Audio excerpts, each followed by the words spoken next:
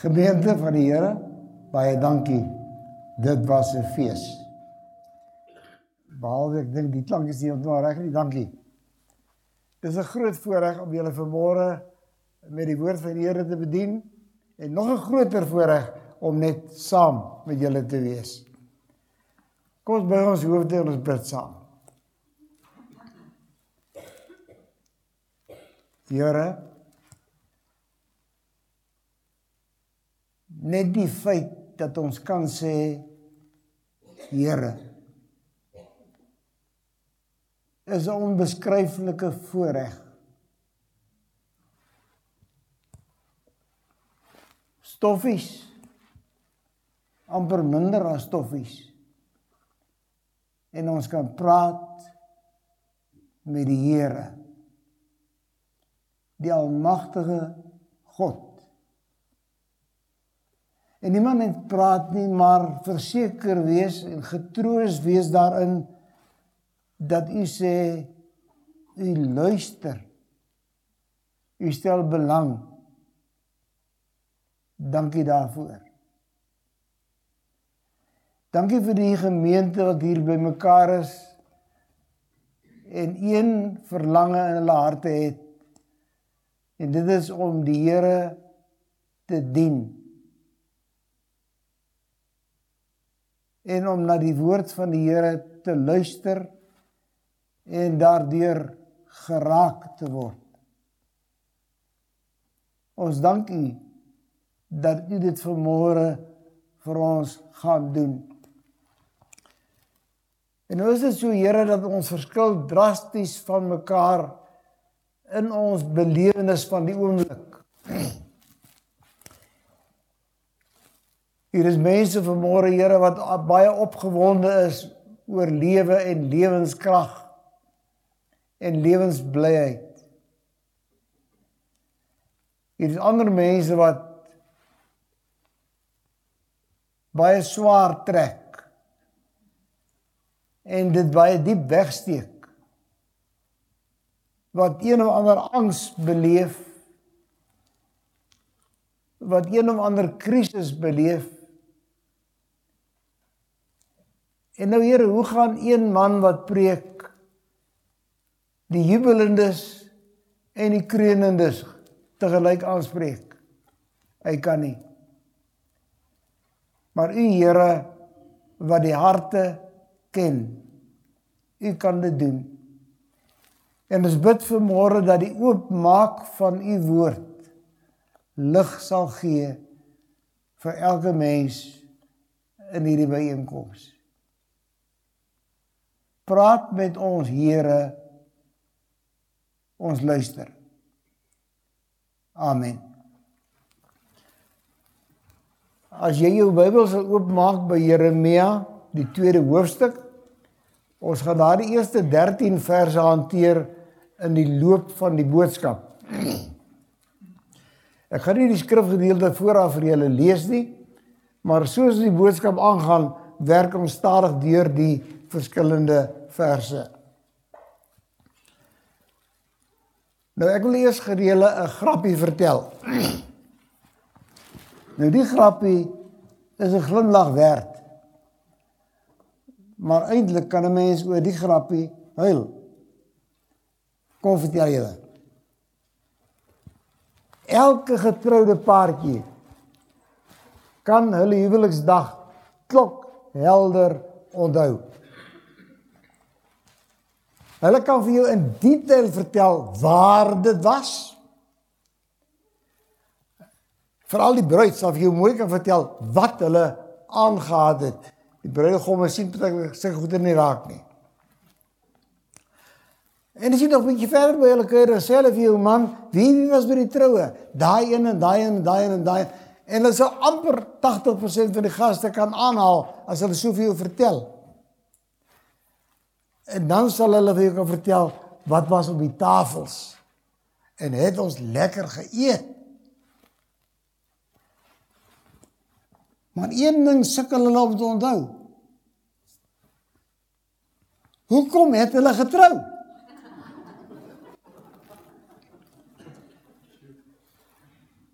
Ek sê, dis eintlik nie 'n grap nie. Dis eintlik 'n tragedie, né? In die skrifgedeelte wat ons vanoggend gaan hanteer, kyk die Here self terug op sy liefdesverhouding met sy volk. 'n Liefdesverhouding wat misluk het. En ons gaan stelselmatig deur Jeremia 2 vers 1 tot 13 werk, en ek gebruik die 2020 vertaling vanoggend vir ons voorlesing. Maar iemand sê vir my, help my net eers, waaroor wil jy praat? En ek wil vir jou sê, die Here sê in Jeremia 2, ek onthou ons Wittebrood. Net hierdie 4 woorde. Ek onthou ons Wittebrood. Nou iemand vra nou, wat behels hierdie terugdink van God? En hier word 3 sterk emosies aan ons oorgedra in die gedeelte. As ons na vers 1 tot 4 kyk, dan sien ons dat daar 'n tere herinnering is. 'n tere herinnering. Kyk saam met my na die eerste 2 verse van Jeremia. Jeremia sê, die woord van die Here het tot my gekom. Gaan roep uit ten aanhore van Jerusalem. So sê die Here, ek onthou jou. Die trou van jou jeug, die liefde van jou bruidstyd, hoe jy my gevolg het in die woestyn, in 'n land waar nie gesaai word nie. Wat jy hier sien is 'n woordskildery van hartseer oor verlore geluk. Die Here moet in die verlede terugkyk om iets van sy volk se verhouding met hom terug te roep. Die Here sê, hy onthou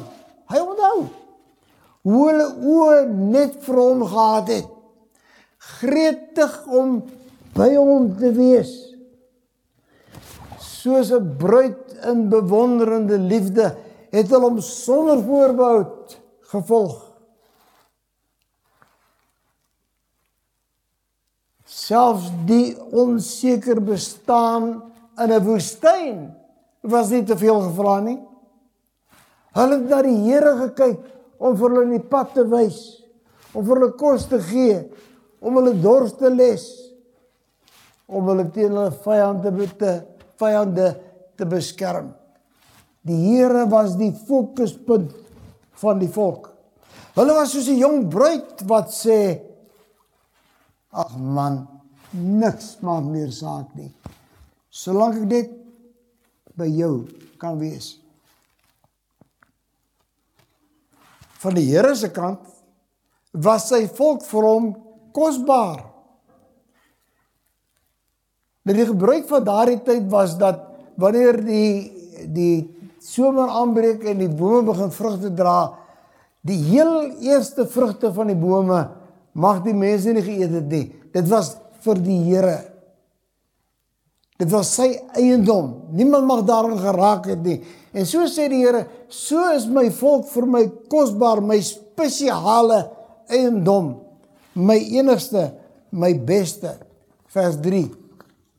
Israel was heilig vir die Here. Die eerste vrugte van sy opbrengs. Almal wat daarvan sou eet, sou skuldig wees. Onheil sou hulle oorval, is die uitspraak van die Here. Dis vers 3. Maar nou by vers 4 verander die atmosfeer. Die soetseer herinnering aan die ou liefde word met 'n uitroep onderbreek. Hoor die woord van die Here, huis van Jakob, en al die familiegroepe van die huis van Israel. En dan begin die Here praat oor die huwelik met sy volk wat op die rotse beland het. 'n tere herinnering. word opgevolg met die emosie van 'n treurige verwydering. Verse 5 tot 8. Israel het so goed begin, maar die goeie begin het nie hier goed verloop nie. Israel het belang in die verhouding verloor.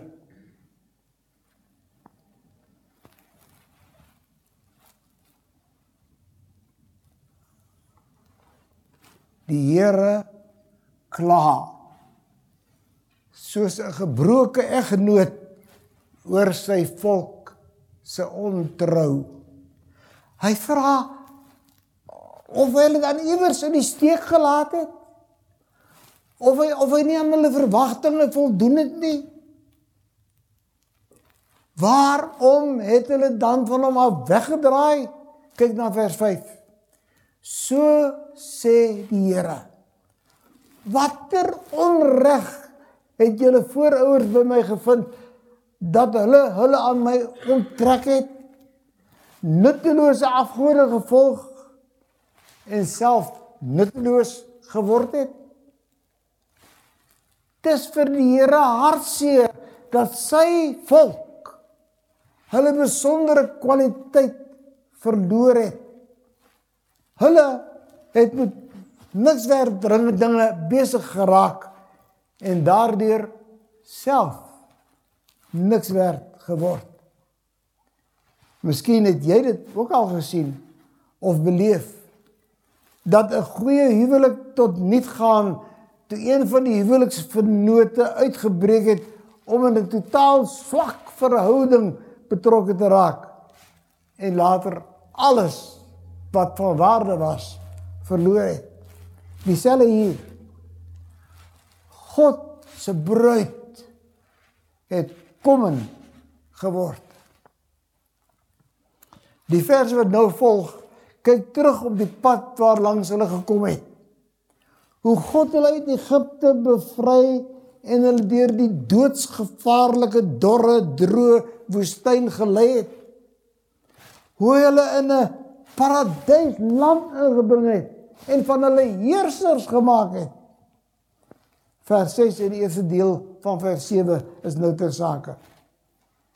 Hulle, die volk, het nie gevra nie, waar is die Here wat ons uit Egipte land laat optrek het, wat ons in die woestyn gelei het? In 'n land van woestynvlaktes en afgronde, 'n land van droogte en diepe duisternis, 'n land waardeur niemand trek nie, en waar geen mens woon nie. Die Here sê, ek het julle gebring na 'n land met boorde, om die vrugte en die goeie daarvan te geniet. Maar wat het gebeur? Die volk het hulle kosbare geskenk vermors, sodat die Here self later daarvoor vies was. God was nie meer vir hulle 'n faktor nie. Dit was nie meer belangrik vir hulle dat hy naby hulle moes wees nie. Hulle het geleef asof hy nie eers bestaan nie. Luister verder na die pyn in vers 7. Maar julle het ingekom en my land verontreinig. Van my eiendom het julle iets afstootliks gemaak. As ons dan vers 8 toe gaan, dan sien ons, God is verslaan. Dat selfs die gemeentelike leiers ook nie meer vir hom omgegee het nie. Vers 8, die priesters het nie gevra, waar is die Here nie? Hulle wat die onderrig hanteer, ken my nie. Die herders het teen my oortree. Die profete profeteer vir Baal. En hulle volg die wat geen voordeel bied nie. Treurig, die mense wat moes kyk dat die volk God nie vergeet nie, was self min oor hom gepla. En waar dit gebeur, val die gemeenskap in mekaar. Rigtinggewers word rigtingloos. Regeerders word self rebelle. Godpraters word bogpraters. Wat as 'n tere herinnering begin het in Jeremia 2, het 'n treurige verwydering geword. En nou kom daar 'n ander emosie vorentoe in verse 9 tot 13, 'n tragiese hofgeding. In vers 9 lê die Here 'n klag teen sy volk. Daarom kla ek julle steeds aan, is die uitspraak van die Here, en ook julle kleinkinders sal ek aankla. God, die treurende eggenoot, word nou die aanklaer. En hy bring die geskiedenis in om sy saak te ondersteun. Hy sê vir hulle, heidene nasies verruil nie hulle waardelose, stomp en dowe afgode nie. Maar Israel doen dit, vers 10 en 11. Ja, gaan maar oor na die eilande van die Kitiërs en kyk self. Stuur maar na Kedar, 'n afvaardiging. En let op, let goed op. Kyk of so iets al gebeur het. Het 'n nasie sy gode al verruil? En dit is nie eers gode nie. Maar my volk het sy majesteit verruil. Vir hulle wat geen voordeel bied nie. God sê, sy eie mense het hom, die enigste God wat werklik leef en regeer, verruil vir waardelose goed. Afgode wat nie kan hoor of raad gee of help nie. Inteendeel, sê die Bybel elders, die goed moet gehelp word om regop te sit. En as jy hom iewers heen wil hê, moet jy hom dra. Oor sulke domheid, sê vers 12, is selfs die hemel in skok. Staan versla daaroor hemele, sidder en beef onbedaarlik, is die uitspraak van die Here. En vers 13 brei uit. Want twee wandade het my volk gepleeg. My, die fontein van lewende water, het hulle verlaat. Om vir hulle opgaarputte uit te kap, gebarste opgaarputte wat die water hou nie. Ag, kom ek moderniseer die prentjie vir jou. Jy vies jou nou dik en behoorlik vir die munisipaliteit. En sê vir jou vrou, is die einde. Ek slaam in die munisipaliteit. Hierdie water van hulle, nou goed. Breek al die krane in jou huis af. Jy pleis die gate mooi toe. In die tyd roep jy die kinders en sê, kom help. Hulle grawe sulke gate in die tuin, hier en daar. En dan vat jy so 'n bietjie sement en dan pleister jy hom so min of meer toe. En dan sê jy, hoe is dit? Ek wag nou vir die reën. En as dit nou nie gou gaan nie, dan begin jy kannetjies water aanry met jou kar. Maar die water wat jy aanry, dit word vuil. Dit syfer weg. Is in elk geval te min. Iemand sê vir my, ag nee predikant, nou is jy gek. Jy is heeltemal reg. Net so dom, sê die Here, doen ek en jy wat hom uit ons lewe uitskuif om hopelose alternatiewe in sy lewensbelangrike plek te sit. Ek sluit af. Die Here sê, ek onthou ons Wittebrood. Jy en ek word vanmôre aan die begin van ons eie verhouding met God herinner. Kan jy nog onthou? Toe die Here jou alles en jou eerste in alles was. In Jeremia 2, vers 1 tot 13, beleef die Here 3 diep emosies oor sy volk. 'n Teere herinnering, 'n treurige verwydering, 'n tragiese hofgeding.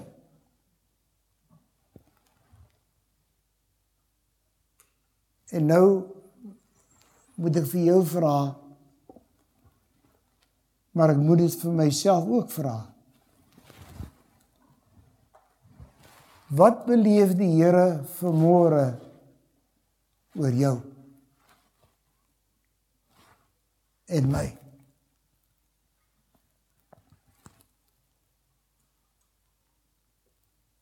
Gaan dit dalk met jou soos met party van ons huwelike? Ja, vroulief kook nog steeds kos. Kry sy maag vol en kry klaar. En hy was nog steeds kollegoed.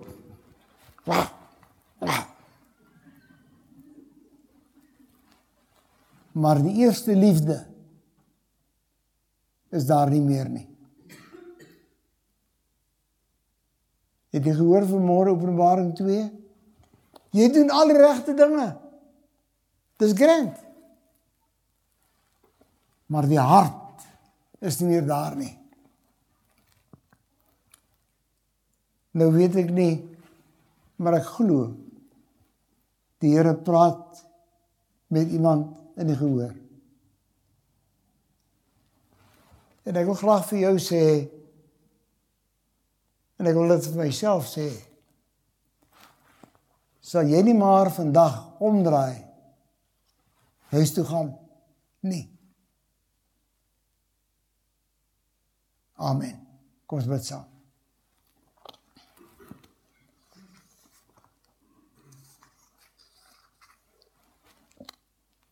Here, u woord is 'n flitslig wat my wys waar trap ek. Is 'n skynwerper wat vir my wys waarheen ek op pad is. Dankie dat u vanmôre u woord vir ons gegee het. Amen.